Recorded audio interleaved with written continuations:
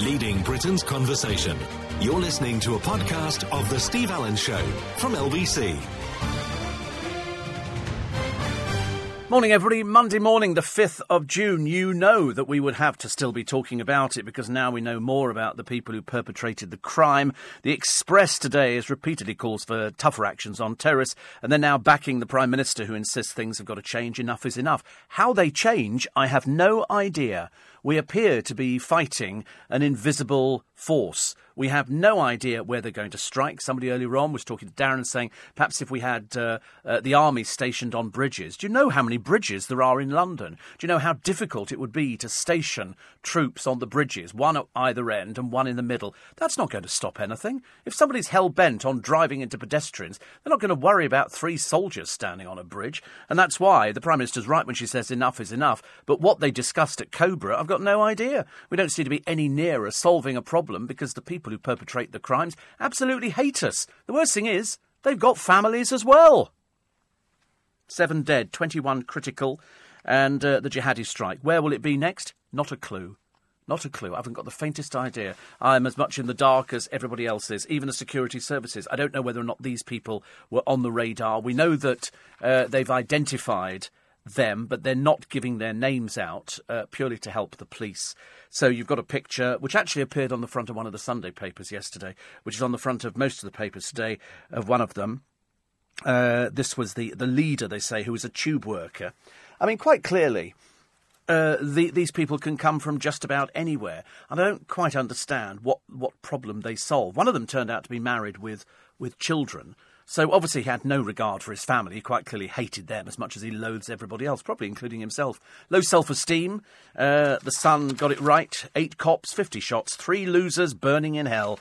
And that's the way their family will have to remember them. They've achieved nothing. They achieved nothing at all. We still stand strong. We still had a concert up in Manchester the other night. Whether or not you like concerts or stuff like that, it was certainly a great outpouring from the public. And we bounce back, don't we?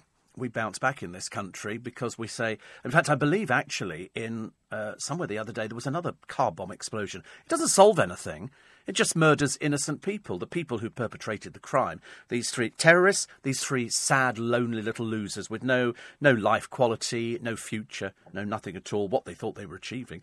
I have no idea, because I think had you equipped the public with guns, they'd have mown them down within seconds. But they insisted on attacking people, men, women. They didn't discriminate. They didn't care who it was that they attacked. They were obviously hell-bent on it, probably on drugs, I should imagine. 99% of them have got drug problems. They've generally had problems with the law. They're generally known to the police, if not the security services. And so they go out there, quite clearly must have been knowing the fact that the police would take them out if they were caught. And the police did take them out in a matter of minutes. And so they're dead, which is a shame, really, because I really wanted some answers. But they don't have any answers, do they? Because they're so simple in their minds. They have a philosophy. They couldn't give a toss about their families. They couldn't give a toss about children, you know, and yet they're more than happy to take from the country, which provides possibly the safest place for anybody to be.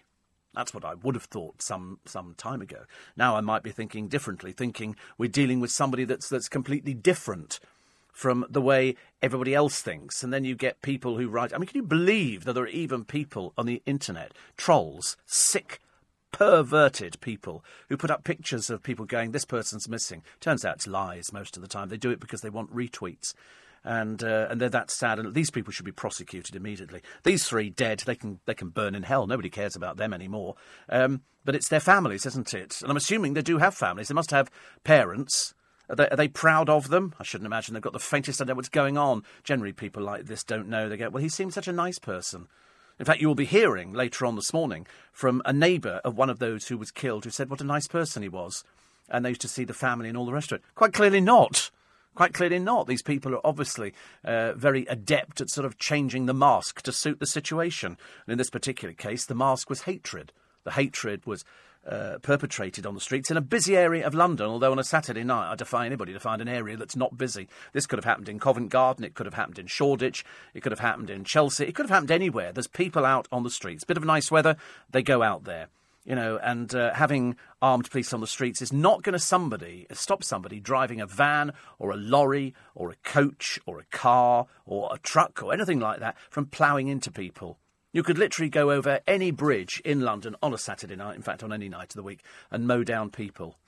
You could probably drive a truck, onto a station or have somebody on a station. All places where people congregate. These ones were different, as opposed to just mowing people down. They feel they have to kill at the end of it. I don't quite understand. Luckily, they were all murdered within seconds, so it's good. I hope they died screaming. I hope they really died in total agony. I'd have prolonged it as long as possible. But that's just the way we feel, isn't it? That's just gut reaction. It doesn't solve the problem that, 3 we've killed here. Then they find some more people, which we'll get round to a little bit later on. So we do agree with the Prime Minister. I think everybody agrees enough is enough. But there's no end in sight. There is no magical door that we open and go through and we go, so listen, what do you want? And the answer is they don't know. They don't know what they want because they're simpletons. They're stupid people who've been radicalised by somebody who's given them drugs and got them into a particular frame of mind. They don't know what they want. If you say to them, listen, what would stop you going out killing and murdering people? They'd have to identify themselves as potential killers and murderers. And I don't really know there isn't anything that they want. What would you like us all to change religion or something? Not going to happen. Do you want us all to acknowledge the fact that, people can go about their daily business wearing what they want? No, it's not going to happen. I'm afraid you're going to have to adhere to the rules of the country. It's as simple as that. We all have to adhere to them, and I see no reason why you shouldn't. But quite clearly, there are people out there. I mean, somebody calling to Darren earlier on suggested negotiating with them. Well, how? How would that be possible to negotiate with whom?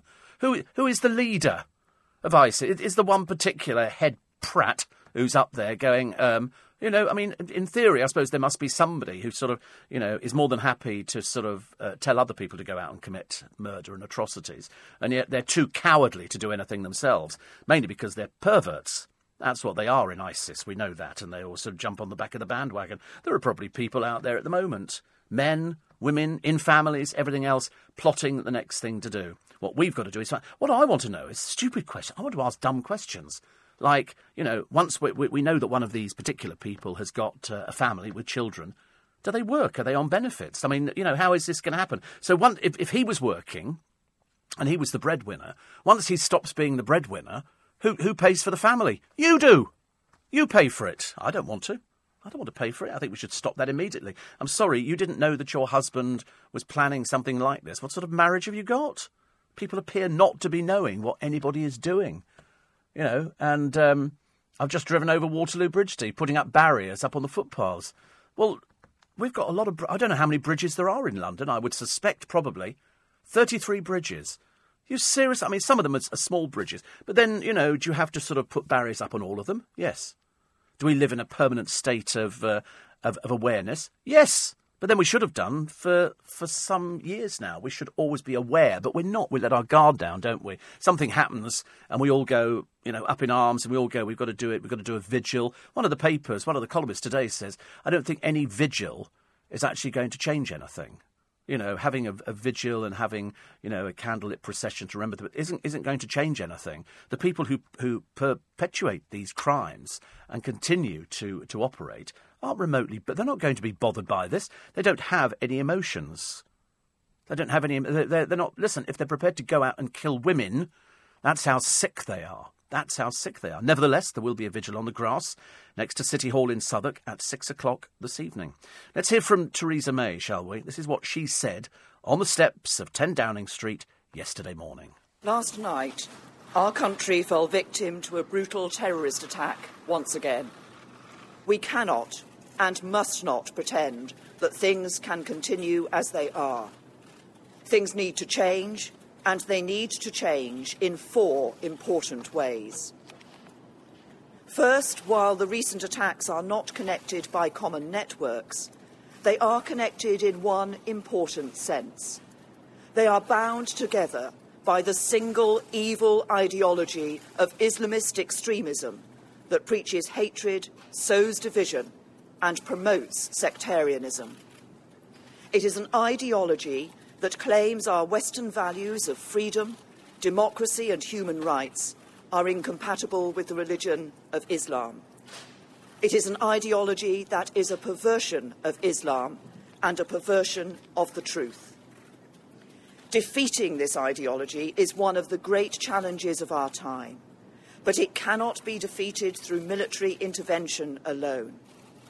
It will not be defeated through the maintenance of a permanent defensive counter-terrorism operation, however skillful its leaders and practitioners.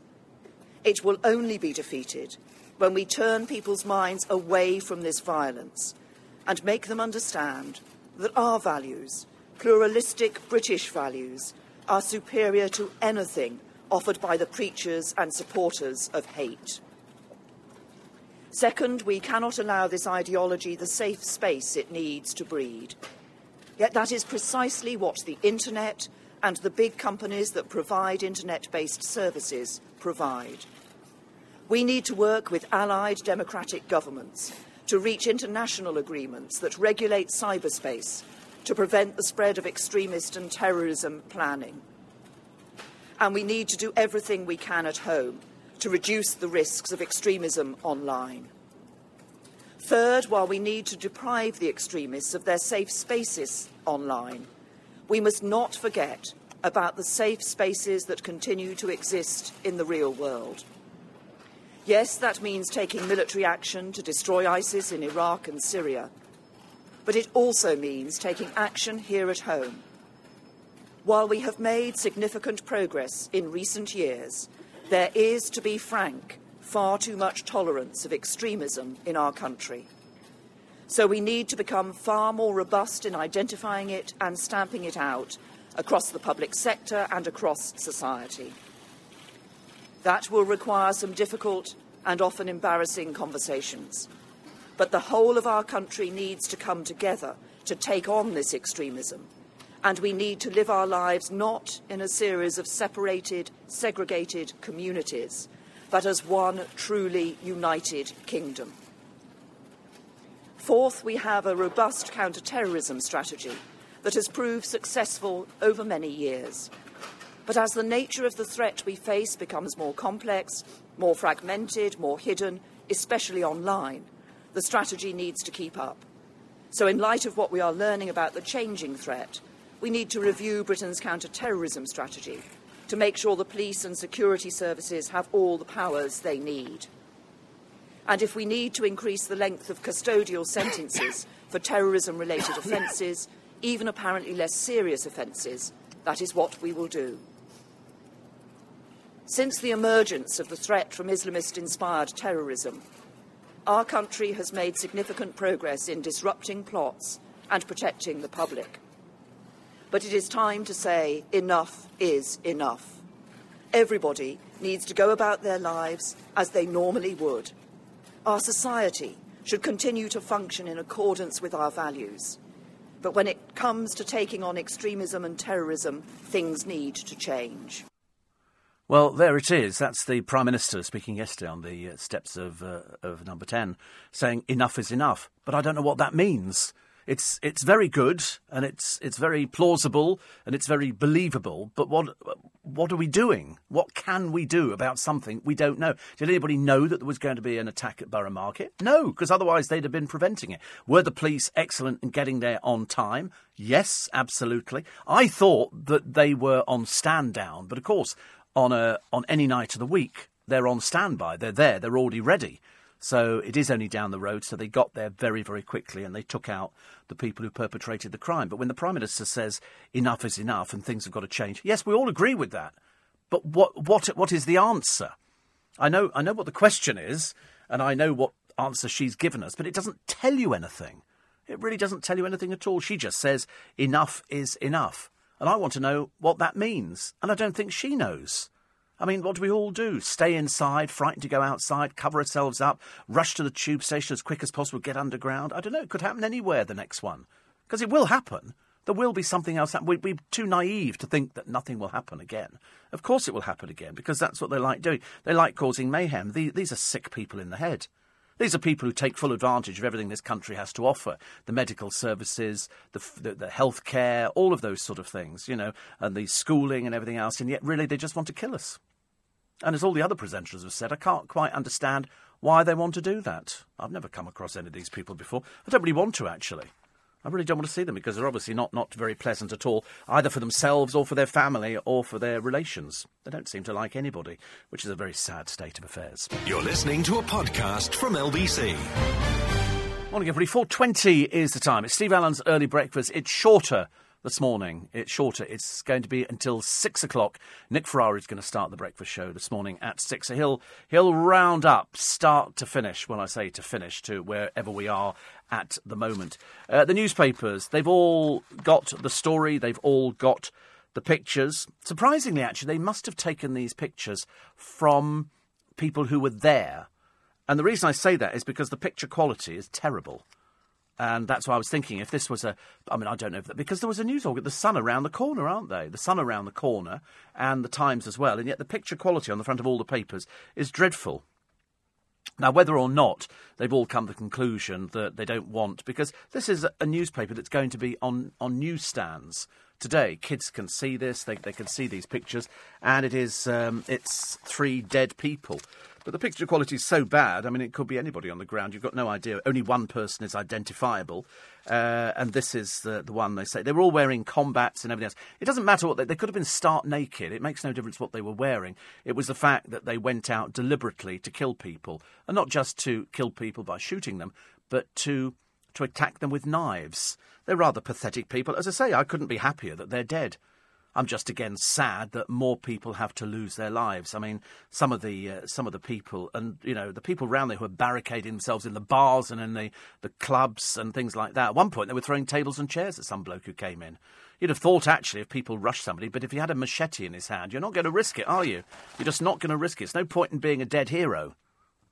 But Cowardly Abs is his name, and his pals died in a hail of bullets. Good. Hope the family are delighted. Hope the family are really thrilled. Because they must have... Where do they think he was going? Off on a jolly? No, I don't think so. These people, they must know this. They must know what's going on. So they've done a sort of a rundown of the killers. One of them they've not... There's one that they've identified. There's obviously 2 that they haven't identified. There are people... I don't even want to read some of these headlines. I seriously don't want to read the headlines. Over in Barking... Of course, it was completely different because it didn't take them long. Because once they know who one person is, they then go back to where they live and they then try and find people who they think are associated with them. So what happened is an armed unit has moved in and they arrest a number of people. 12 people, I believe, were arrested. Among them, 4 women. Because don't ever think this is just male ownership on this one. This is women as well going out covering their faces. Of course, there could be a perfectly legitimate reason for that. One person wanted to leap from the rooftop. And anyway, they were all down on the ground. I mean, these are people who live here amongst us.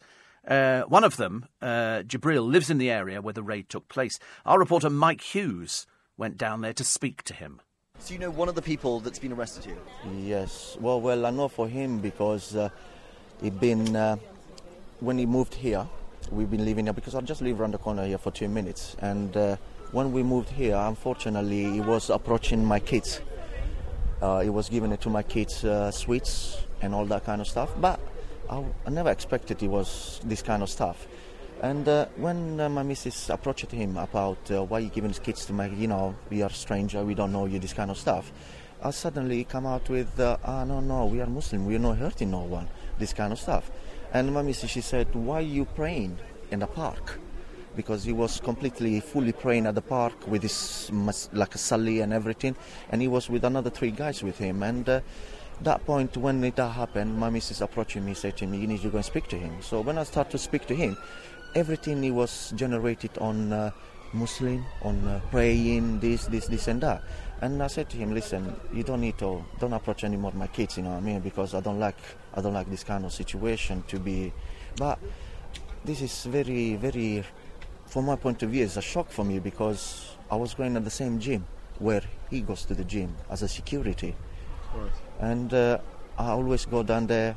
The gym is a little bit Muslim orientated. So, it was cool, it wasn't that bad, but... He's had an incident with the neighbours previously. Well, the incident he did have a previous with the neighbour. It was this kind of things, approaching kids with chocolate and saying to them, you need to become a Muslim, you need to do this, you need to do this. Last time I just spoke to him, it was about 3 days ago. I was speaking to this gentleman here, and I was with my kids, and he was going to the swimming pool, having a fun, everything, and he said to me, come with me at the swimming pool, Jibril, let's have a fun, this kind of stuff. Like a normal young teenager, you know what I mean, a family guy, and suddenly this happened.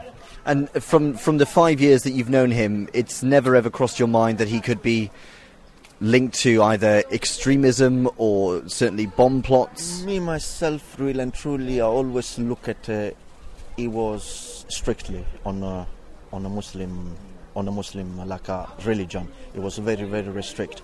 But I will never entire my life think about it to go to this point. Never. Just talk us through the kind of community it is around here. In here is really and truly is a mixed community because I'm from Italy. We are international community here, so it was not a kind of him or this or that. So we are like a peaceful. No one's never happened this kind of things before. Some normal accident of stabbing normally because this is barking, you know. I mean, it's a little bit rough in area, but no more than that. But it's really surprising me. This is happened to him. Really, it's him. Really. Now, when he showed me the picture of the gentleman, I was shocked. And that's definitely the one that you've seen detained today. Not detained. That one is being shot yesterday night, killed at London Bridge. Right. Okay. Yeah, because he showed to me the picture. And this is the man you say is alleged to have carried out the attacks last night. Well, for the picture that your colleague showed to me for yesterday night, yes. I know his little kid, Zaytoun. I know his missus, because my missus was approaching with this, you know, speaking in general, and this is sad. It's sad, really. It's sad because he was such a young guy, promising as well, really and truly promising guy. I don't know why he did go to this stage. And how old was he? I reckon he's between the 20 and 24. Okay, so he young. was a very teenager, very young. That's what I'm saying. It's very, very. I'm very shocked. When I was speaking even with this gentleman, I'm very shocked for what I've been hearing, and especially for the picture this gentleman showed to me. Now I'm completely sad and shocked, really. Jibril, who lives in Barking, where the police carried out the raids yesterday morning. That was just hours after the London Bridge attack, who knew a man who he says was one of the attackers, speaking to our reporter down there, Mike Hughes. Looking in the papers today, there was one woman, an Australian actually. This is Candice Hedge. She was having dinner with her boyfriend after finishing a shift at a restaurant in London Bridge. One of the three terrorists ran up, grabbed her from behind and ran his blade across her throat. Luckily, he missed the major arteries and her windpipe. And she wrote on Facebook, "Hey everyone, just so you know, I'm doing okay, bit of pain." There were other people who weren't so lucky out there as these murdering thugs. But as I say, they live among you. They might be living where you live. You know, you have no idea. That man who we just spoke to a moment ago says we didn't know anything about him. We thought he was quite a nice person. Shame is the poem, which says, "I do not want to know his name. Let it be silenced, buried in shame. Don't bother to name his neighbourhood. He has no place alongside the good. Don't tell me where he went to school. No child is born with a heart so cruel. Don't talk about his faith, his race. Such evil has no human face. Don't air his rhetoric or ideals. There's no value in what he thinks or feels. Don't glorify details of his crime. Let them be lost, erased in time. Don't play his video nor his voice. Let us not pollute the air by choice. I do not want to know his name. Let it be silenced, buried in shame." I don't know who wrote that, actually, but Mark sent it in to us. It says that poem says all you need about discussing the cowards who carried. I know. Somebody wrote to me the other day, and unfortunately it came in after the programme had finished, and said, I really wanted them to live so they could go to prison and really suffer. Well, you know, I think the suffering begins for their family and their parents and everything else, because quite clearly if you bring perverts like that into the world, you know, you're going to be remembering it for ages. Perhaps they already planned this. I don't know. we know that Lee Rigby's killers, they don't seem to be suffering, do they, in prison? They're still spouting the usual claptrap that these poor sods decide to spout to people. The only people who are impressed by it are other sort of poor saps who are so shallow and so empty and so vapid and so vacuous that they've got nothing else to live for, because they're losers. Every single one of them losers. As the Sun say in their headline, 8 cops, 50 shots, 3 losers burning in hell. That's obviously the image that they want their children to take with them for the rest of their life. But that's their business. You're listening to a podcast from LBC. Morning, everybody. A somewhat different programme this morning. I know that you will appreciate that. Somebody said to me earlier on, actually, I think it was Tom Watts, the newsreader. He said the most amazing call, and the one which provoked the most reaction, was the guy who, out of all the cab drivers, and we had loads of cab drivers phoning up, was the first one who phoned up to tell us that something was going on there. And I said, but who else would he call apart from LBC? You can't call anybody else. Nobody else has the facility that we do to take a call like that, to check it out, and to then put somebody on air. And that call went viral around the world. I mean, literally, more people now know who he is than knew who he was before. And loads of people knew who he was before, but we're just very grateful that, you know, cab drivers who spend all their time on the roads, if something's going on, they will phone up, because they know that they can phone up LBC and there will be a phone-in programme or a producer there. It's not you're dealing with somebody who doesn't know what they're talking about. You're dealing with people who are ready and willing to listen to what somebody's saying. I will play that piece back for you again, because it's beginning to sound like request hour, isn't it? Really, but it's the call from the cab driver Chris, who was the one who tried to ram one of the people on the bridge, and that was a very touching phone call, because what you can hear, just listen to his voice, listen to what he's saying, and this was a little while ago. But of course, he was talking to Nick Abbott, which is where the whole thing started, little knowing Nick Abbott on the programme, knowing exactly how things were going to unfurl. But this cab driver, Chris, was the one who phoned Nick Abbott. I witnessed it. I didn't see the van actually mount the curb, but people started running away. I'm a London back cab driver. I had a gentleman in the back who just got in on Tooley Street just before London Bridge Station approach. And he wanted only to go to the shop because he was lost. I saw the people running away, saw the van had went between one of the traffic light system. If you know London Bridge at all, there's an area called Nancy Steps, famous for the film in Oliver. He'd knocked loads of people down there. 3 guys jumped out of the same description as the guy that took out the Manchester people, similar in looks to him. And then they just had these long blades, extremely, I'd say they were about 12 inches plus long, and just went randomly running along Borough High Street, stabbing people. A young girl got stabbed in the chest, laying there. It's so sad.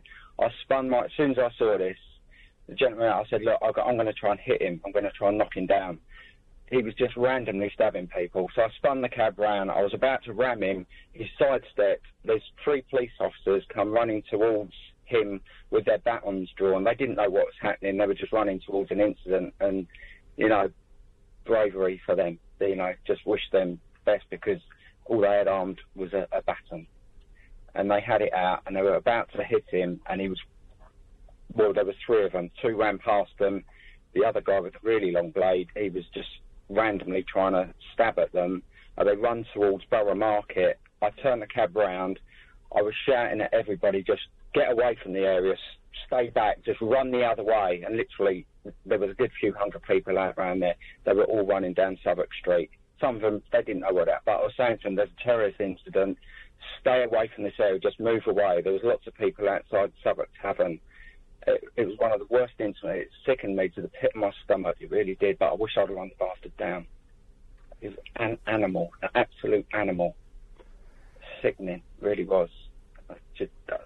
And then literally, I didn't know what to do. There were 2 young girls who just picked him up and just took him away from there. And that was that, dropped him off as far away as possible. But so when you said the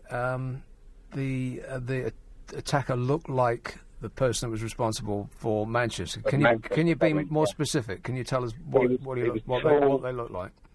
Tall, you know, like a small goatee beard. I'd say he was about 6'3", 6'4", very tall chap. Short cropped hair, dark clothing, like a hoodie style zip up, jeans, trainers. holding an extremely long blade. Just didn't care who was approaching him. Anyone and everyone was going to get it. Anyone. And people were so shocked by it. I mean, there was a young girl, just see it go straight through her. And I just thought, I've got 3 daughters, and when I saw that, it made me feel nauseous. It really did. And there, beyond that, outside Borough Market, there was just bodies laying along. I didn't stop to count how many, but one young girl sticks out in my mind, bleeding from her chest. It's horrible, absolutely horrible. And that was the description of one person, but you said that there were more, is that right? Yeah, there was another one with a little bit of a fuller kind of Afro-y sort of style hair, again with a tash. And there was another one running behind him. What kind of style hair again? Like a short, like a permy sort of style afro. But they were Mediterranean sort of appearance. They weren't. They were milky coloured skin, I suppose, not dark black. They were tall chaps, and there was 2 that were behind him. The one that was doing the main stabbing, they were pushing him through, kind of thing, and he was just stabbing at random. So what you saw was a van first hit people. A van mounted. It must have came from London Bridge itself, and he's veered across the road towards the right hand of West Southwark Cathedral is, and rammed it where the steps are. So there's lots of people coming up from the steps. He just rammed it towards them, wedged it in between the lamppost and the steps, so he's hit people there. And then they jumped out of the van and then just started to jog, just stabbing people randomly. And then there was a scattering of people. And I saw this guy running. I thought, you've got to stop him. And I just spun the cab around. Then I saw 3 police officers running up on the pavement, and they had their batons drawn. They didn't know what was going on, but they saw people running, so they ran towards what was coming towards them, and that was the chap with the knife. And one of the guys, he randomly, one of the police officers rather, he tried to baton him, but he had missed several times, but he had this really long blade, and he had the advantage of height above the police officer who was he wasn't, the tallest of chaps. And he sort of backed away, and the other 2 kind of backed away, and then he just carried on running and stabbing people directly outside Borough Market. And I just spun the cab round and just called to everyone, just run the opposite way, just stay back, there's a terrorist attack, just stay back and run. And most of them did, fortunately. But they ran into Borough Market, towards Stony Street, I believe, and they could have been anywhere. It's like a little labyrinth. So you didn't actually see these individuals who came out of the van being... Yes, I did. Being apprehended by the police? No, they weren't. Not at all. They were loose. They were loose, and they were in Borough Market somewhere around there. So they could be anywhere along the embankment now. They were running, just stabbing people at random. Nick Abbott talking to Chris. It's amazing, actually, how many of our cab drivers are turning actually out to be very, very good reporters. They're very good at doing the scene study. Well done, Chris. Paul was the other one. We had quite a number of people over the past few days. Just let me tell you something which we're following up at the moment. We're getting reports in of gunshots around the Dagenham area. OK, we're on to the police at the moment, so if we have an update on that, we will let you know at 18 minutes to 5. So reports coming in of gunshots in Dagenham. If it turns out to be something, you'll hear more about it first on LBC.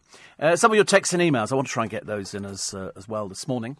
Somebody says, Steve, shame the PM didn't say enough is enough when she was Home Secretary. And somebody says she's had 6 years to do this, plus another as the PM. I think it's time for change. Another one that says Nick Abbott did amazing work on Saturday. A great talent, says John. Absolutely. Somebody wrote to me the other day and said, it's interesting to hear you doing news. And in fact, which is really quite odd because that's what I started doing on LBC years ago, having covered 2 elections, 4 budgets, and numerous, going back to the Iranian embassy siege and all the other things, and being a card-carrying member of the NUJ for about 20-odd years. It's only because people then go, you do light ent, and I do. Well, absolutely, I do light ent now because I feel I can get more money and more mileage out of what Daniela Westbrook does in Kerry Katona than if anybody ever asked them their opinions on anything going on the world stage, because I don't think I'd really bother with that at all. I had LBC on and I heard the call from Chris. It was the beginning of a very worrying few hours, says Claire. One of my sons lives quite literally 100 metres from all the carnage in Borough. Luckily, he and his boyfriend decided not to go out but to stay in. He could hear all the noise, but at least they were safe. Yes, I mean, I know loads of people who live around there. Loads of people. It's a busy, busy area. It's bustling. It's serious. It's, as I've said before a million times, we're not going to just sort of go, right, we're not going to go out because we're frightened to go out. Sod them. I'm not frightened to go out. I'm going out. I'm walking, around London. Well, not necessarily all around London, because I'm just not that fit. Steve, the reason this spawn of pond life wore fake bomb vests, apart from not being able to make them, was to instill panic and fear and to ensure that they weren't taken alive, because armed police can only shoot them in the head to prevent the device going off. Well, I think in this particular case, the one who who is pictured in the papers, I think he was clutching his throat, because they didn't know until they actually shot them dead that these things... But they would have had dead man's handles on. We were discussing this with our reporter Vincent McAviney the other day, that they hold these dead man's handles like on the train. So in other words, if they're killed, their hand releases the thing and it blows up. But of course they were fake because they were little girls' blouses. I say, it must be really embarrassing for one of them, married with children, as far as we know. And you think, well, what else do we know about these people? What else do we know? I mean, what do you say? Daddy blew himself up? No, Daddy was blown to pieces by the police because Daddy was a murderer. Disgusting, isn't it, really? Straight to hell. Steve, the Saudis fund our mosques. Do they? Good Lord. So they must have influence in what they teach in them. We sell them arms and make deals with them. Is our government turning a blind eye? We send foreign aid to North Korea. Why? Can we rejoin the EU and dump the evil governments? Are our royals too close to Saudi Arabia? Is it really just the public who mean enough is enough, says Sue? Possibly. I didn't know that the Saudis funded mosques and stuff like that.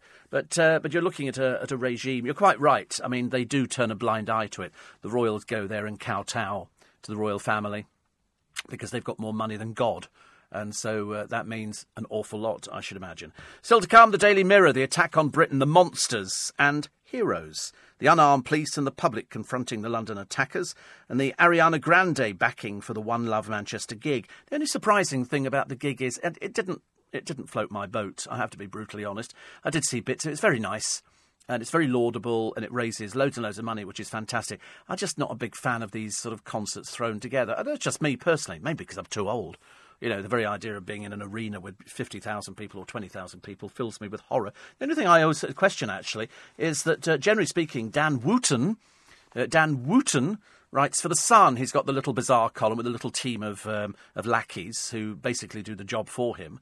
And then he takes the glory. Nowhere near Manchester. It's the assistant deputy editor of the Bazaar column who's done it. So obviously Dan was elsewhere, perhaps having Botox or something, I don't know.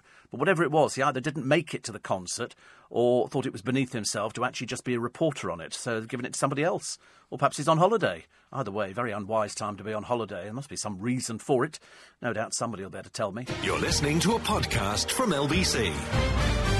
Morning, everybody. We're getting reports in of gunshot fire, which I reported to you about 10 minutes ago over in Dagenham. Somebody's tweeted a picture. How light is it out there? Because the picture I got tweeted in looked as though it was daylight. Are we actually in daylight? It's getting light. That picture maybe looked a bit too light for me that we had. I was sort of looking at it thinking, that doesn't look like it's 10 to 5 in the morning. It's of what looks like a squad of coppers a bit further east. OK, well, we'll check that one out anyway. Passed it on to the news desk. Papers this morning, police uncover YouTube link to London terror attack. Are the top writers for the Daily Telegraph talking today about what must be done to confront the Islamist evil. And it's interesting because Alison Pearson said, if mosques which preach hatred of the West need to be closed, then we should do it.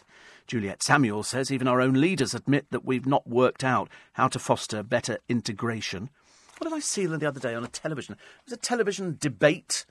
Might have been somebody from one of the political parties, the one so far left it had fallen off the edge, who didn't seem to get very much support at the last outing, and basically saying that the majority of Muslim women hardly speak English, So it was a sweeping generalisation, quite rightly. It was booed by the audience. It was becoming one of those bear-baiting programmes. Everything that's on the television is bear-baiting. But I predict this week all people will be talking about is this and the election and praying that nothing else happens. But it will.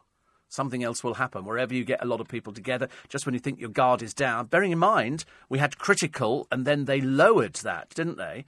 But then, obviously, we should have stuck with critical, as the Prime Minister was saying, well, you know, that means that there is something imminent. And it was, blow me down, it was round the corner. Round the corner. The Star today, Heroes, the amazing 8-minute armed police response and the brave revellers who saved dozens of lives. Yeah, people literally putting their sort of lives really before anything else at all. The raid on the flats where the killer suspect live. And also people who are offering cups of tea and all sorts of things to people and helping them out and saying, listen, you know, what can we do to help you? Because it's for people who've never seen anything like that, for people who, and, you know, I think I would have to put my hand up exactly the same as everybody else and say, I've never been in a situation like that. Unfortunately, as you report the news and as you hear the news and as you read the papers and you look through the pictures and you hear some of the horrendous stories, it kind of deadens the senses. You suddenly you start thinking, oh, right, you know, so 6 people were killed here. Over in, you know, Kabul, 80 people were murdered, you know, by a car bomb. And you think, good God, I mean, that would be our worst ever, wouldn't it? You know, bad enough with 20-plus people up in Manchester. And again, it's not something that we're used to. We don't live with this. But around the world, there are people who live with this kind of thing on a daily basis. They go out to the shops never knowing whether they're coming back again. At least we can think that, you know, in certain parts of the country, somebody phoned up earlier on, and it struck me as being really stupid, but at the same time it was quite revealing, who said that you never hear about, you know, terrorists from Somerset or anything like that, do you? It's always from sort of certain cities and towns where you associate terrorist being. But having discovered that these people can be anybody, they can be living in a flat next door to you, probably going out for cups of tea, chatting away with your children and their children, and you wouldn't have the faintest idea that they harbour these thoughts. Because it doesn't seem to make any difference who they kill. They could have been Muslims on this bridge. They could have been anybody at all. They could have been, you know, people suffering from cancers or whatever it happened. They don't know that. They don't care. The Prime Minister vowing to crush the Islam extremists is like basically looking for the needle in the haystack. Earlier this hour, we heard the words of the Prime Minister, Theresa May, as she reacted to Saturday night's attack. Well, yesterday evening, the Labour leader, Jeremy Corbyn, spoke to an audience in Carlisle with his thoughts. Those who wish to harm our people, divide our communities and attack our democracy will not succeed. Our values of solidarity, humanity and justice will prevail.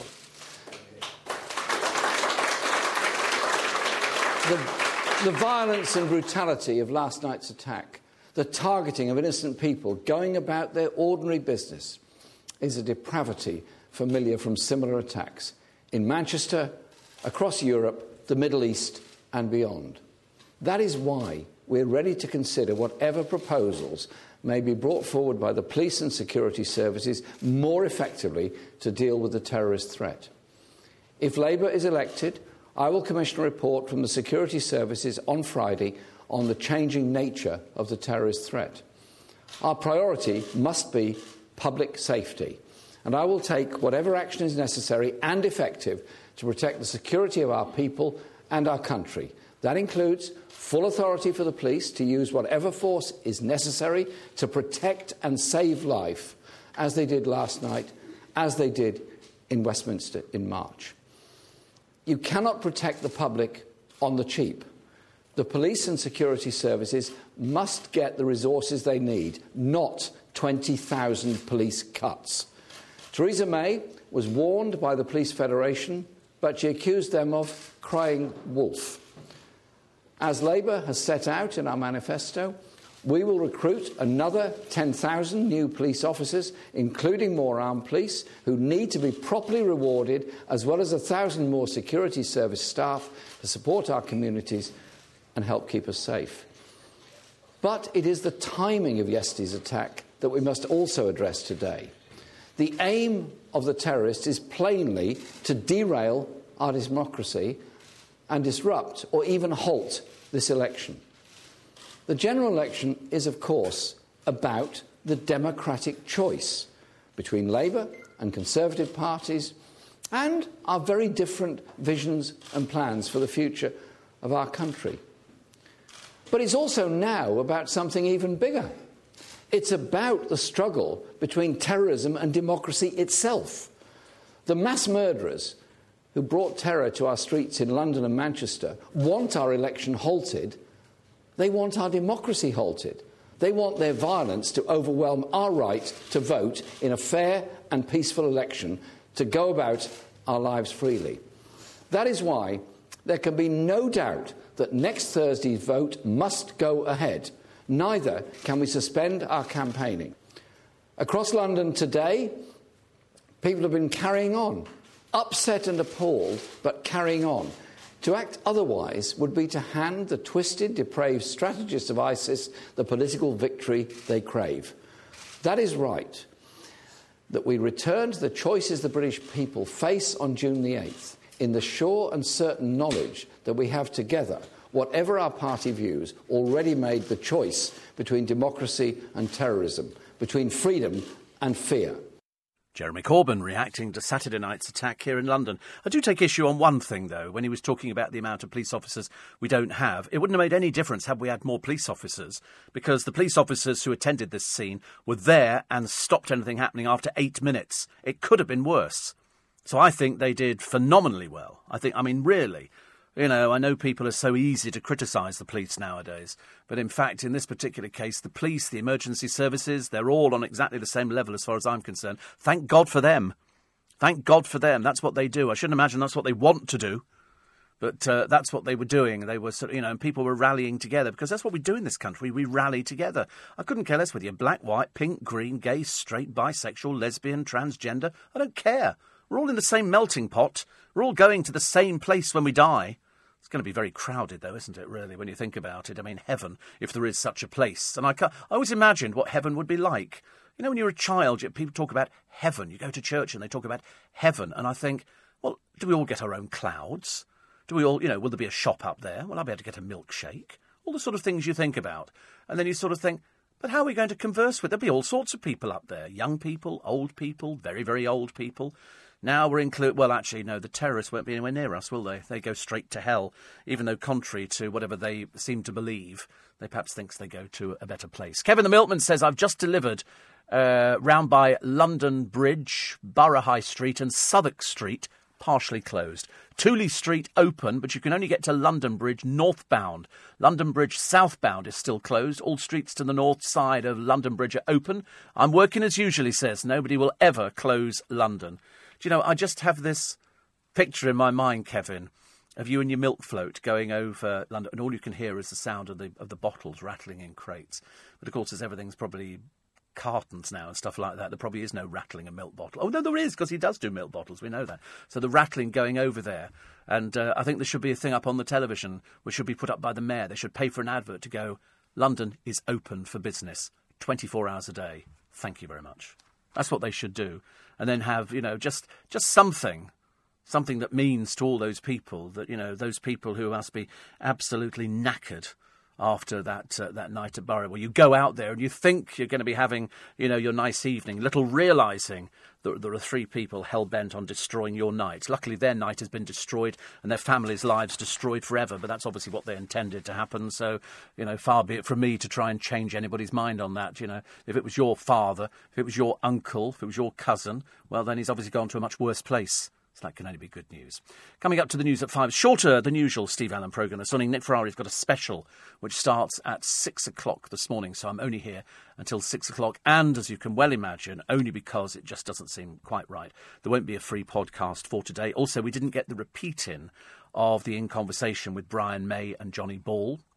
So if you go to the LBC website, I think you'll be able to download that programme. I'll have a check for you and then let you know whether or not it can be downloaded. Heading up to the news at 5 o'clock, Steve Allen's Early Breakfast on LBC. A somewhat more sombre programme than the usual fare that I offer you this morning. The front pages of the papers, enough is enough. We've had enough of it, but I suspect there is more to come. The jihadi killer in an Arsenal shirt, 3 people dead on the front page of The Sun. The Mirror, the monsters and the heroes. The monsters, there are 3 dead people, the attack on Britain. The heroes, though, the people who went over and above, that'd be the police, the ambulance services, that'd be the SAS who turned up in a helicopter, which we weren't aware of before, plus the Prime Minister saying is enough, and the neighbour who reported one of the suspects 2 years ago. You're listening to a podcast from LBC. Morning, everybody. It's nice to have your company. Well, I say it's nice to have your company. It's another one of those days where I wake up and I think, oh, dear, honestly, what is the world coming to? You probably think exactly the same, don't you? Let's face it, over the past few weeks, few months, we've certainly been turned upside down, but it doesn't stop us doing anything. It doesn't deter us from doing anything. We just carry on, don't we?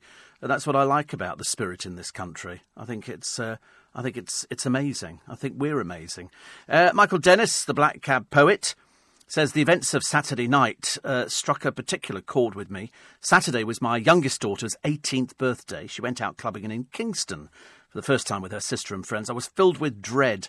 Naturally, he says, I'll always worry, but I won't let these sickos dictate to me and my family. And he says here, when you test our resolve, we strengthen and evolve. Keep calm with all our might. Resist and do what's right. London lives. London gives life. We don't give up, do we? We don't. I would hate to think that we were going to just sort of hold our hands up and go, go on, do whatever you like. No. We will fight you every step of the way. Once we find you, we will, well, I was going to say incarcerate, but I don't really think incarcerate is the right thing. I think we should find out more about them. Carol says being able to listen to LBC has been a godsend during Westminster, Manchester and the London Bridge attack, so thank you. And somebody says, in response to a couple of texts you read out earlier with people criticising Theresa May for not doing more when she was Home Secretary, she tried very hard to implement and suggested several law changes in 2015, including the Snoopers Charter to clamp down on terrorism and intelligence.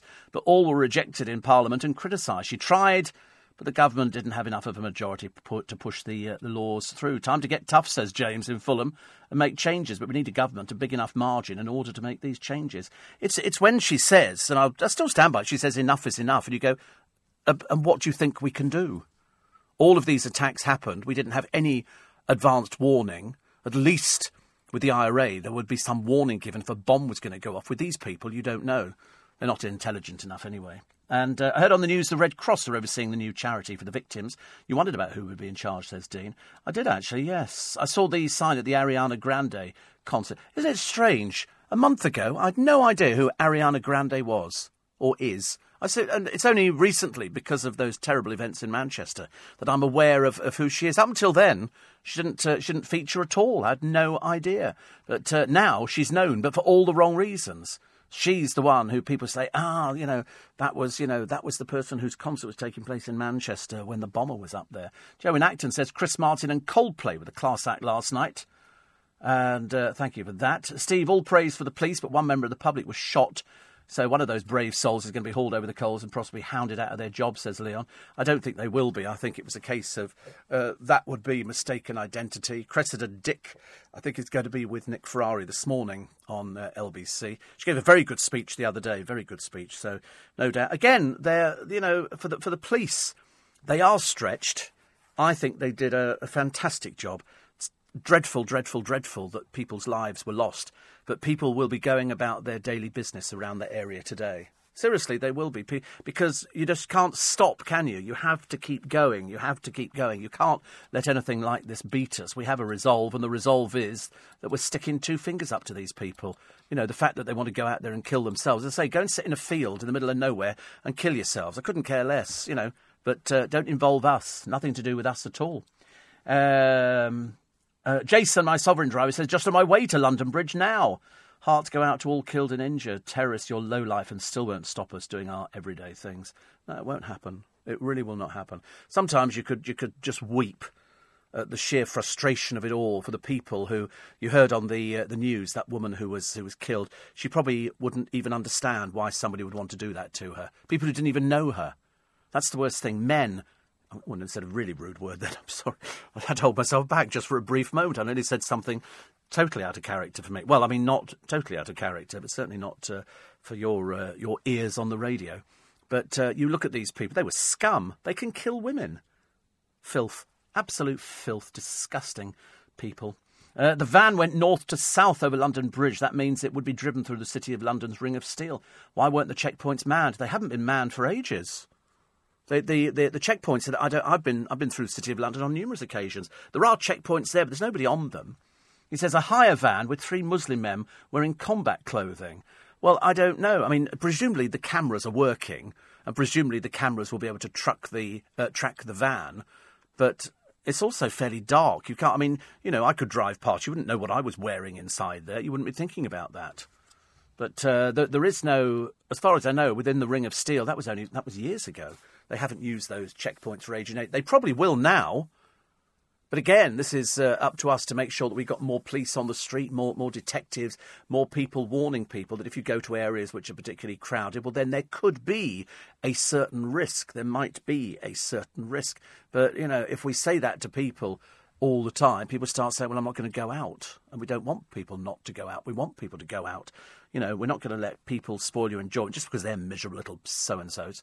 You don't want to sort of, be targeted with the misery that's in their life. Thank you very much indeed.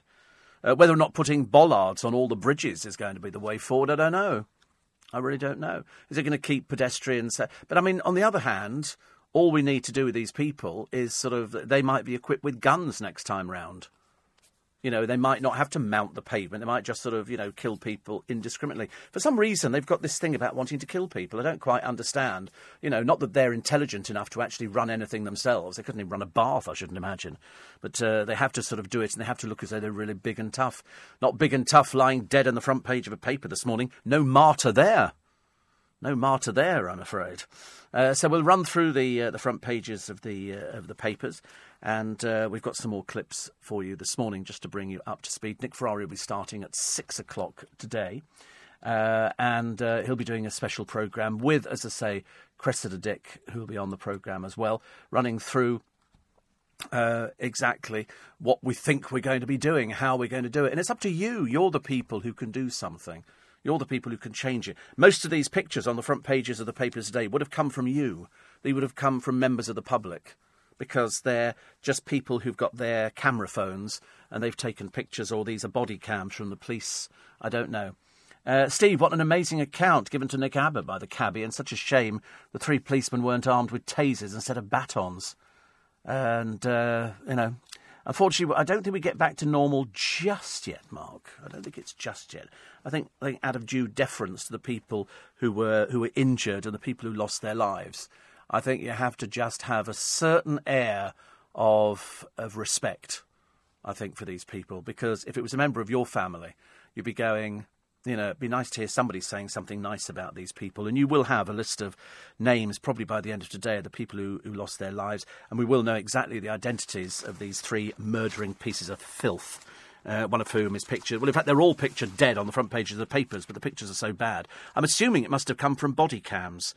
I can't believe a member of the public would have been allowed to get so close to it. Bloody day, all of Britain said, enough is enough.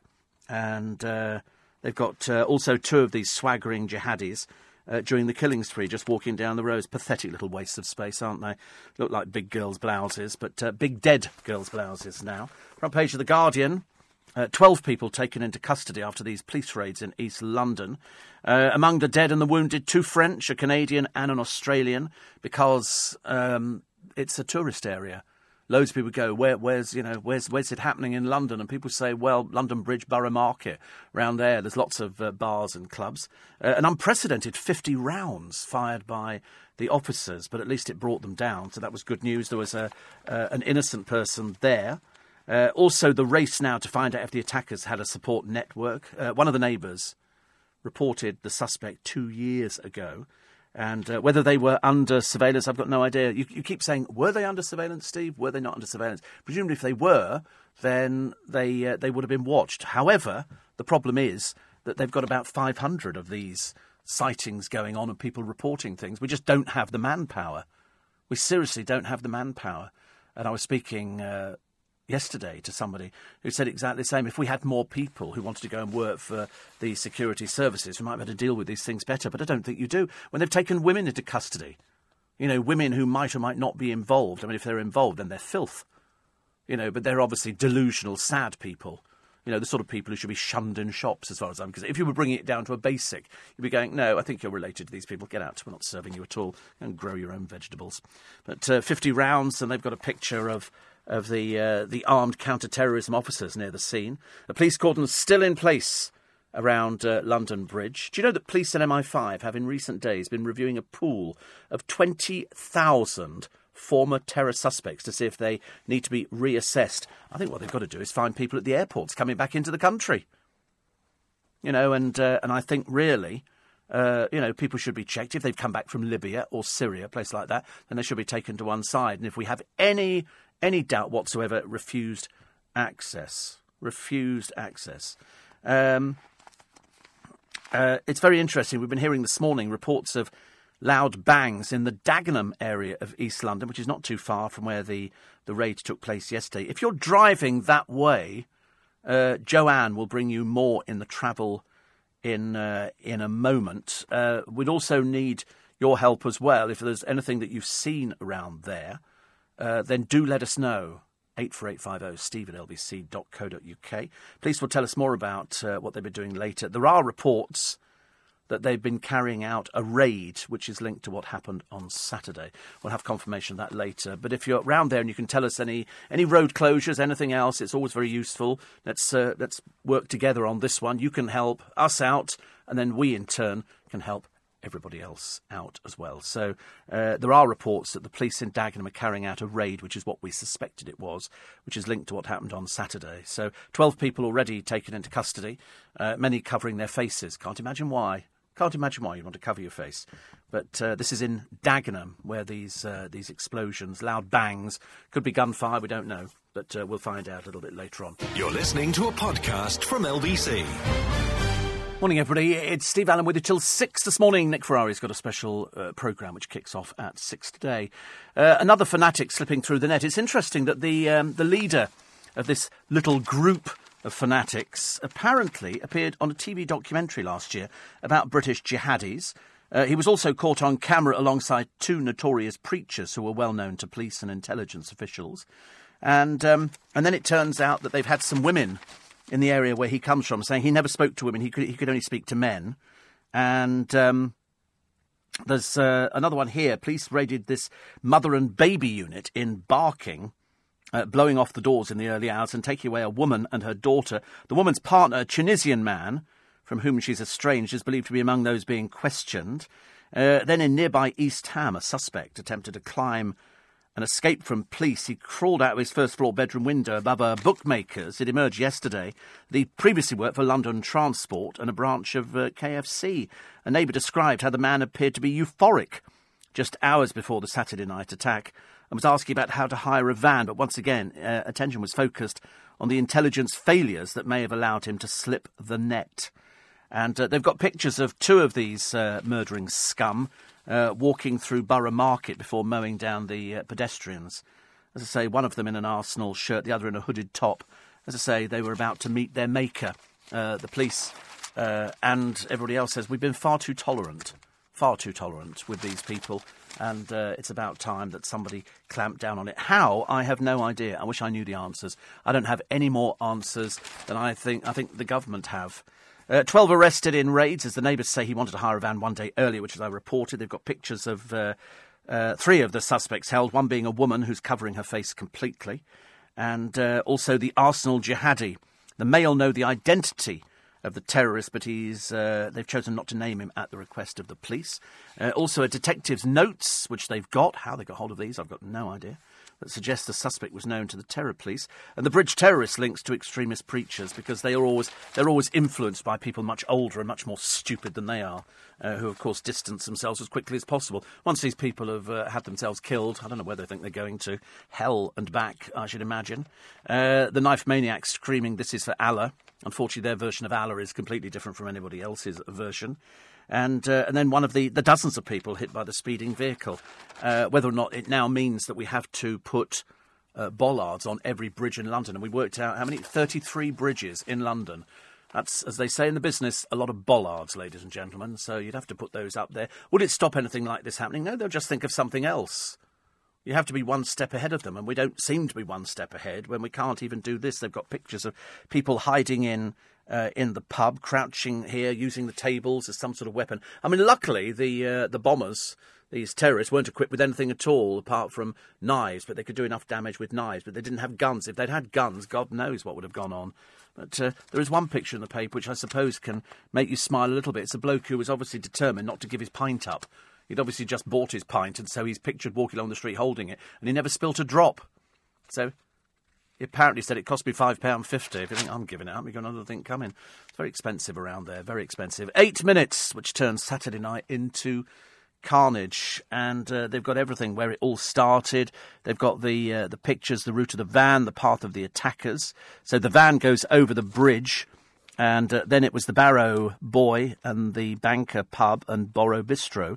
The van crashed into the railings. Jihadis get out and start attacking passers-by. It's not the thing you expect to see, is it, really? If you've been walking along that area and a van crashes, but then people get out and you think, oh, they're just going to be dazed. No. They then came with them with knives and everything else. So it's very close to London Bridge Station. The Globe Tavern they walk down to.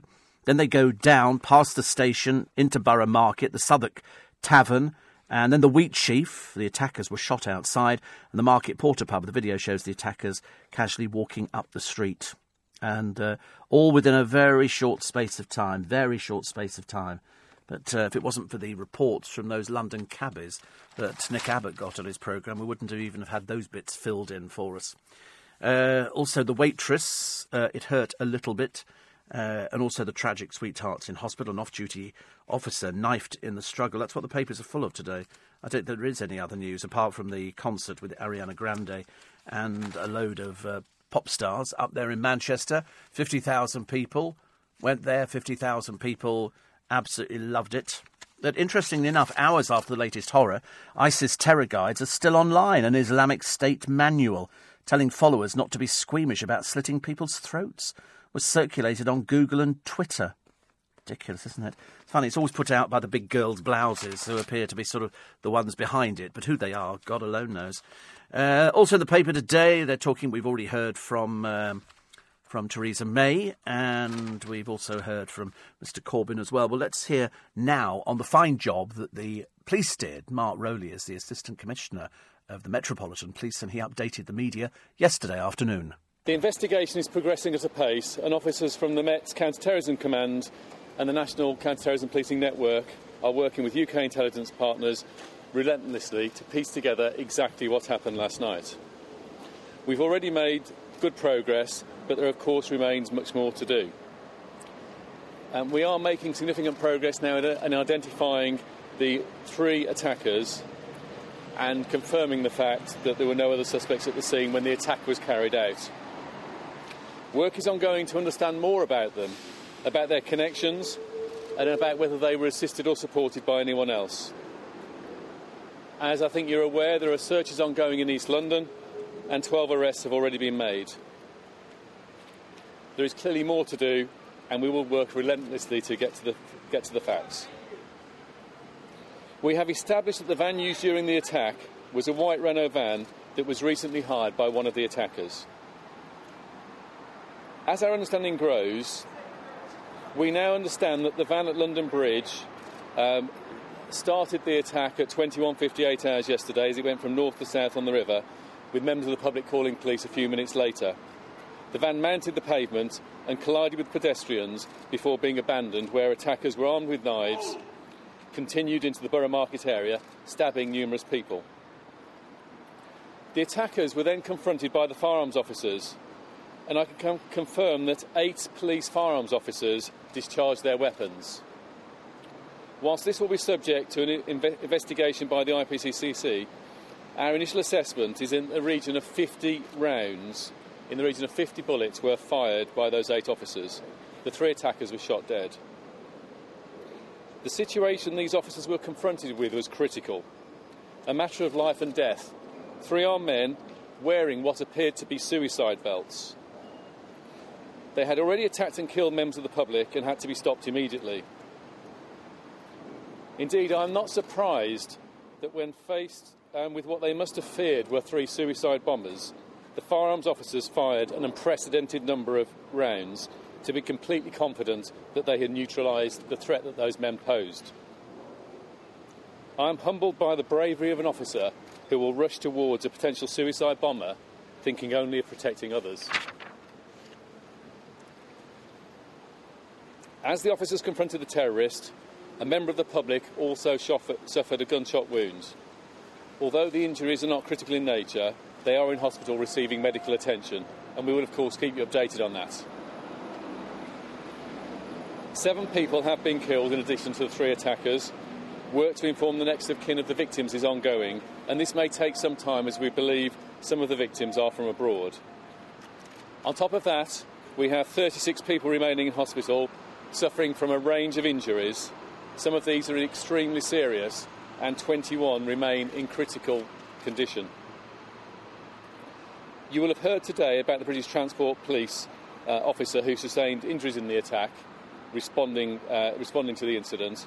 I can also confirm that an off-duty Metropolitan Police officer based on Southwark Borough was caught up in the attack.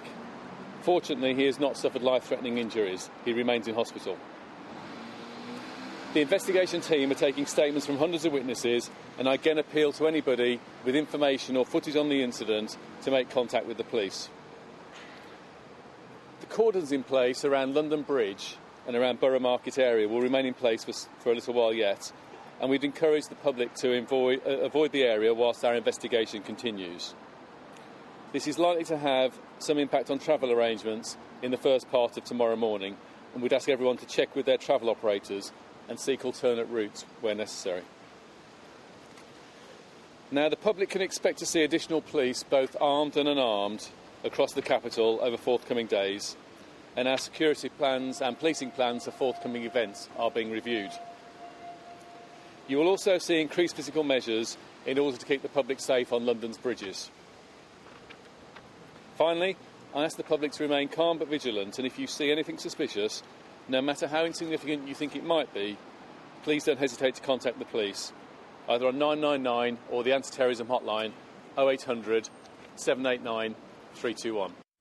Mark Rowley, the Assistant Commissioner of the Metropolitan Police, updating the media yesterday afternoon. Just before we go to the news at 5:30, Sonia says, my daughter had her guardian angel looking out for her on Saturday evening. She celebrated her birthday this week. They had booked to go to a restaurant in Borough Market. On the way, they found somewhere else, which was near Bishopsgate. And at 8 p.m, they cancelled the borough booking. Lucky escape, actually. Yes, I can well imagine. It's a very popular area of London, whichever way you look at it. Amber says, another day, London, hold your heads up. We're now better than that to let terrorism intimidate us. Yes, I agree with you, absolutely. And it makes sense, says Tony, to bring back the death sentence. Unless there is doubt, then don't use it. We have to use for the like. Terrorists are barbaric. They must laugh at our punishment. Well, the death penalty wouldn't solve anything at all. These people wouldn't be remotely bothered by the death penalty. They're going to die anyway. Why would they be worried by a death penalty? That would be martyrdom, I should imagine, for them. In their tiny pea brains, they probably think that something like that is brilliant. But, of course, the death penalty would not be. At one time, they were saying, let's bring back the death penalty for the murder of police officers or the murder of children. Well, now you get children murdering other children. What are you going to do? Sort of string 13-year-olds up? Just not going to be physically possible. It would never be a deterrent. Even in America, where they have, far more crime than we do and far more dangerous crime, the death penalty doesn't solve anything, but I'm willing to accept the argument, I think. So I don't think the death penalty would work. I don't know what the answer is to it. I don't think anybody knows what the answer. I don't think Corbyn knows the answer. I don't think Theresa May knows it. I don't think any of the parties have the answer because we're blinkered. We have no idea. If we knew about all these things in advance, we might be able to plan something. Somebody says that, if all police officers were armed, then we could have stopped something like this and they wouldn't have tried to tackle them with batons. Arm all police officers now. I don't think that's a good idea either. I think that could lay itself wide open to all sorts of abuse. You're listening to a podcast from LBC. Morning, everybody, with you until 6 o'clock this morning. Nick Ferrari is going to start his programme at 6 o'clock with a special looking at the activity over the weekend. It's an extended edition. He'll bring you the very latest reaction to the events in London Bridge on Saturday night. with in-depth analysis from experts and leading politicians.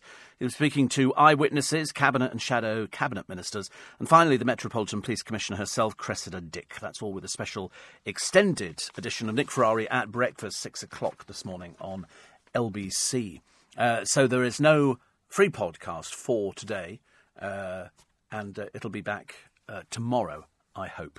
Frank says, you think the government should install bollards in London to protect people from car terror attacks?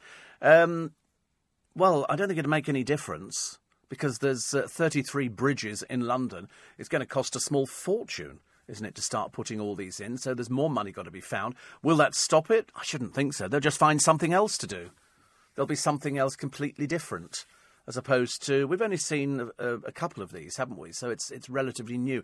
It's a suck it and see situation. We're learning all the time as we go on. We're learning that they don't really have any regard for their own life, let alone anybody else's life. And once you've lost that self-esteem, and quite clearly they must have no self-respect for themselves, for their parents, for their wives, their children. I mean, really, if they just want to be known as murderers, well, that's fine. If that's the best they're going to get out of life, that's the best they're going to get out of life. Not so great, is it? What's annoying me, Steve, says Mark, is why does the IPCC have to investigate that the brave police officers discharge their weapons? Well, they have to. They always have to. They would have to do that anyway, no matter who they shot dead, be it terrorists or whatever. They would have to then account for the amount of bullets that they fired. You wouldn't believe how complicated. This isn't just a matter of going out there, arming the police, and the police can fire indiscriminately. Everything will have to be accounted for. They will have to be letting people know exactly what went on. Everything is written down. Everything. You will see there be a complete dossier of every gun that was issued, every bullet that was fired, the guns that weren't fired, all of that. Everything will be written down. So they have to do it. And if somebody innocent gets caught up in the crossfire, that has to be written about as well. They have to discover, whether or not this person was shot deliberately or whether it was a bullet that bounced off somebody. We don't know. They have to investigate all of that, and that's why it takes for ages. Seriously, every time anything like this happens, it just takes for a long, long time. The Daily Mirror, the monsters, 3 killers.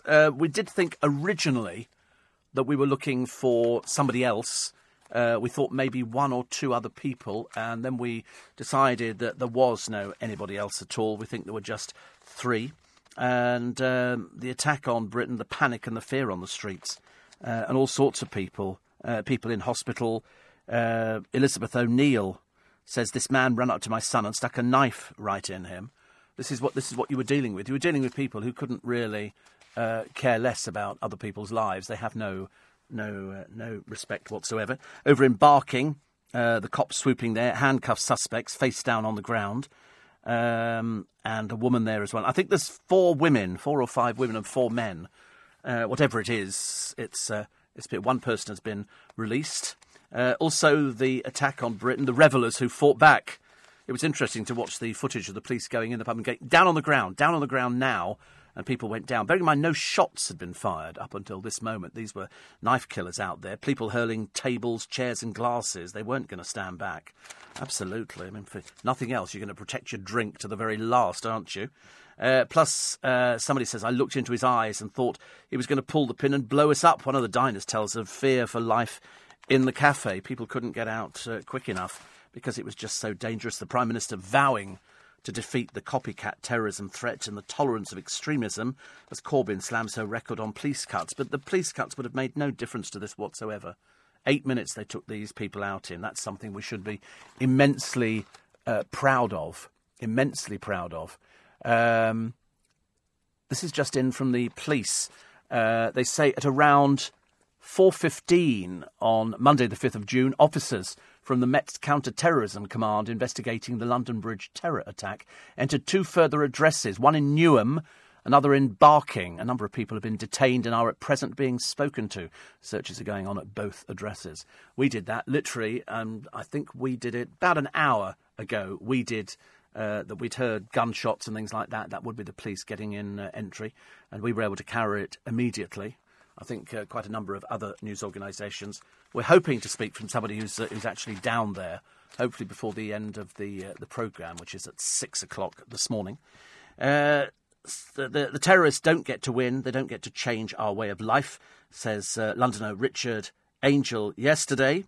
And it's this picture of this bloke hanging onto his pint. He's half drunk it. And the line was that he paid £5.50 for it. He's not giving it up at all. Meanwhile, over in Manchester, the Tears of Defiance, Ariana Grande with a school choir here, and one girl who sobbed her way through the whole thing. Robbie Williams, I think, managed to just about hold it together. It was quite a lineup, actually. Marcus Mumford, Tim Shell. I don't know who some of these people are, so presumably they're Manchester-based people. Tim Shell, Take That. Then, sorry. It's the title of the songs, isn't it, that they're doing? So Marcus Mumford did Tim Shell Take That, did Shine, Giants and Rule the World. Robbie Williams did Strong and Angels. In other words, the crowd sang it for him, because that's the way it works at Robbie Williams things. Pharrell Williams and Marcus Mumford, Get Lucky. And Pharrell Williams and Miley Cyrus, Happy. Niall Horan did This Town, which I'm assuming is his new single. Ariana Grande came on after Miley Cyrus. Miley did Inspired. Ariana Grande did Be Alright, Break Free. Little Mix did Wings. Ariana Grande back again. My gosh, never stopped, actually. Thinking About You. Then she was back with Victoria Monet for Better Days. And then the Black Eyed Peas with Ariana doing Where Is the Love. Also Mac Miller and Ariana, The Way. And then she seriously never came off stage. Unbelievable. Ariana and Miley Cyrus again with Don't Dream It's Over. Katy Perry's Part of Me and Raw. Justin Bieber, Love Yourself and Cold Water. Coldplay, Don't Look Back in Anger, because they had somebody from Oasis who came and joined them. Liam Gallagher did Rock and Roll Star and Live Together. And then Ariana Grande finished up with One Last Time and then Somewhere Over the Rainbow. Must have come as a bit of a surprise to the people there. Probably weren't aware of Somewhere Over the Rainbow.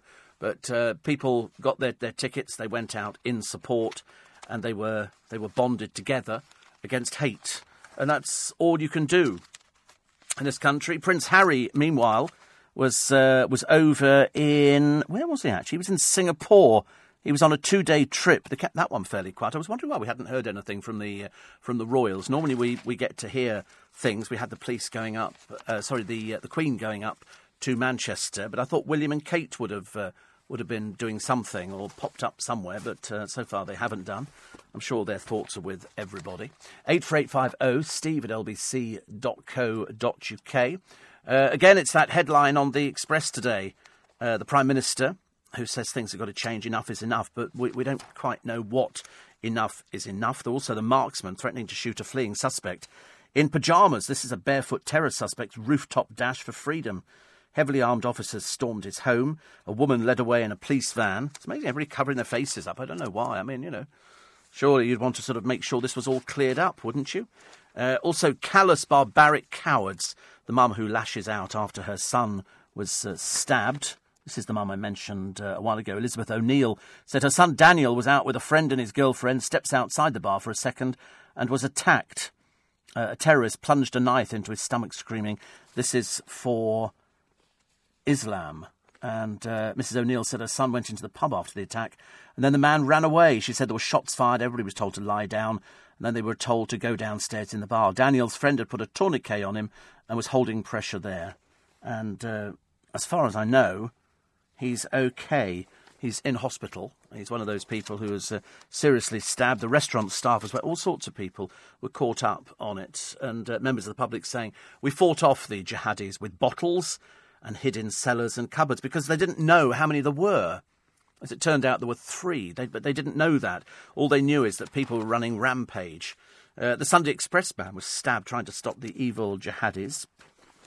And this is the journalist here. This is Jeff Ho, who's the business editor with the Sunday Express, was stabbed in the neck after he confronted the terrorists. I mean, how people survive these things, Lord alone knows. The brave officer who took on all 3 terrorists, all he was armed with was a baton. He didn't have anything else. If they'd had tasers or some sort of weapon or tear gas or something, I don't know, anything. I'm just trying to think of, fat use of blooming batons to somebody. Somebody's only got to grab it out of your hand, and that's it. The SAS arriving by helicopter kind of threw us a little bit yesterday. We weren't aware that the SAS had a helicopter at their disposal. It was a plain helicopter, just in blue, no markings on it at all, so we weren't sure where it came from, where it went back to. The Grande display of love and resilience. showing up there in Manchester, a star-studded lineup, spelling out defiance, everybody holding up notices saying, we stand together, and that's what people do. Also, May won't, because the other thing you've got to remember is this week you're going out to vote. With all this story about, the Prime Minister insisting things have to change, I think she's talking mainly about the evil that is within our midst. It's something that we need to start sorting out. But how? That's what nobody's come up with. We're all saying exactly the same thing. Of course we need to stamp out this evil. Of course we need to find who these people are, arrest them, throw them in prison, do whatever with them. But we need to stamp it out. But there's quite a few of them out there. If they're investigating 20,000 people who slipped under the radar, you can imagine what an immense problem this is. How many people you would need to take statements and do checks on people who are quite willing to die for whatever they believe in, whatever sad little cause they appear to have. But it's got nothing to do with religion, put it that way. I think the way that they turn it around and the way it's been described to them is that it's all based on religion and they don't like us, yet they're more than happy to take everything we've got on offer. Let's go and buy all these things, all these nice Western things, like telephones and everything else. Of course, they wouldn't have had normally. You're listening to a podcast from LBC. Nice to have your company. It's Steve Allen with you till 6 o'clock this morning. Somebody phoned up to say Prince William was in Manchester. We weren't talking about Manchester. I'm terribly sorry. We were talking about London. I do beg your pardon if you were given the wrong impression there. We weren't talking about that. And also a lot's happened since Friday because it all kicked off on Saturday. And it all kicked off on LBC on Saturday when Nick Abbott came in, as you can well imagine. He had his programme all sort of mapped out. And then it all changed with one phone call. One phone call that came in from a London cab driver who decided, absolutely correctly, to phone LBC, being the only place he knew that he would be heard immediately. And so within 10 minutes of events happening in Borough, Paul, the black cab driver, was on LBC, and this is what he said on Saturday night. I'm a cab driver. I was just going over London Bridge, and on the left-hand side, it looked like someone had been knocked off a bike. There was a small group of people trying to gather around him, and then a few yards on, I saw another person laying down and a woman screaming. And then a few yards on from that, there were a couple of bodies on the right-hand side on the other lane. And then there was another one on the left-hand side. And another driver shouted out to me that he said that someone had been attacking them with a knife. I didn't see any of that, but it just happened, and there were just people frantically on their phones trying to. Crikey, it's real shocking. Screaming into phones, and other people trying to do resuscitation, and great confusion. And then we're just waiting for the emergency services. So I pulled off the bridge. I carried on going forwards, and a small number of cars that were there pulled out of the way. But I don't know whether it's someone who did the attack as was alleged by someone with a knife. I don't know if that's true or not. But I saw at least 8 bodies. And did it look as though any cars had been driven off the road? Did it look like a car had been used as a weapon? I couldn't see that. I know I've just been told that that's what happened. That's allegedly what happened, but I didn't see any evidence of that. A cab driver coming the other way who turned in from Duke Street Hill shouted that it was someone with a knife. And I just saw people with, people laying bodies. And I say bodies, some people were alive. Some of them were alive because I could see they were right by the side of the cab. They were. I was driving through it, and they were breathing, albeit erratically, a couple of them. But I thought, my God, I've driven into a nightmare scenario, and I tried phoning 999. I couldn't get through. But anyway. So where are you now? I'm at Trafalgar Square now. Oh, right. Yeah, I don't know the accuracy of it, but one thing's for sure. I thought it was just a one-off incident, but it was the bodies stretched across the bridge, so it wasn't just a group of bodies in one place. It was one here, another one 10 yards up, another one 10 yards on the other side of the road, and two together, and then one on the left on the pavement. I can't see how it would have been a vehicle in that one was on the other side, the other carriageway. So unless the vehicle actually knocked the person over, I don't know. But that's what I saw. What you're describing sounds like I mean, it's all conjecture at the moment, of course, but it sounds like it could have been more than one attacker. What kind of sense did you get? Well, I had passengers in the back, and I locked the doors straight away and closed the windows. And a cab driver on the other side just screamed at me that it was someone with a knife. Now, I don't want to say that's the case or not, because I don't know the accuracy of that. But are you saying that they saw a person, or that that's what they believed? Well, he said he saw a person, right. But I don't know the accuracy of that, and I don't know. But what I saw was just driving across, and there wasn't a lot of traffic, and all of a sudden, 3 cars in front of me all sort of slowed down, and there we were in amongst it, and people desperately trying to get phones and get on to the emergency services. I believe they're all that. I've just driven away from there, and there are many cars, many blue lights racing to the scene now. That was the call that started it all on LBC. That was Paul, the black cab driver. I mean, that was what we call fast work. I mean, seriously fast work. And thanks, Tim, and all the other people who were around that area who were able to fill in the gaps that we had at the time. And we had lots and lots of gaps. Once we'd filled in the story, then we were at least aware of it. Today you will see not only the full story laid out before you in the newspapers, but you'll see the pictures as well. You'll see the pictures of the police who responded so quickly. 8 minutes they were down there. That's really, really fast. The ambulance service, the special forces were down there, the SAS were down there. Could they have prevented it? Probably not. Probably not. In the same way we couldn't have prevented Westminster Bridge. But through the fast actions of the police and the ambulance service, a tragedy that could have been even greater was averted. People lost their lives. That in itself is an absolute tragedy. The police have uncovered the YouTube link to the London terror attack. Front pages of the papers, let me give you those. The Daily Telegraph, this is the picture of these special forces who are equipped. I mean, seriously, everybody went over and above. They were fantastic. Theresa May says enough is enough after London Bridge horror leaves 7 dead. Terrorists shot dead by police tried to radicalise children in local park. Officers secretly recorded barking cell devising van and knife atrocity.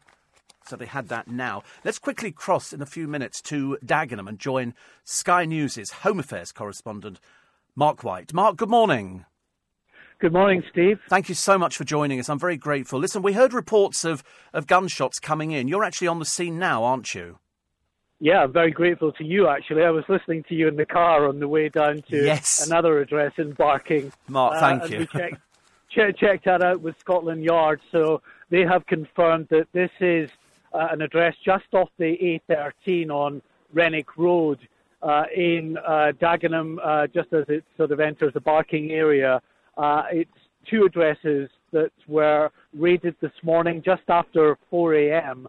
Armed police were involved in those operations here at this address in Dagenham and another address in Newham.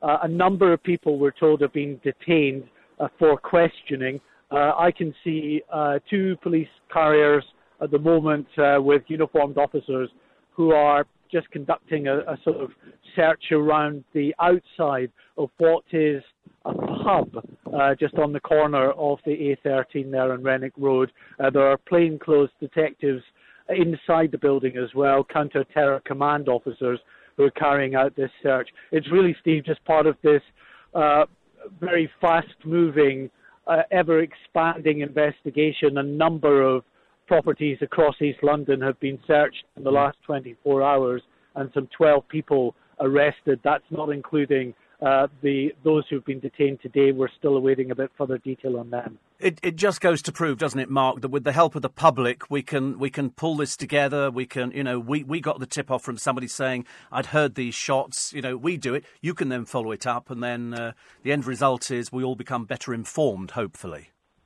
Yeah, and you can understand people being woken from their slumber at 4:15 in the morning by gunshots. It's quite alarming, but this is now customary practice for the armed operations as they go into premises where they just don't know what the threat level is. Because of what's happened in these recent terrorist attacks, the police are taking no chances.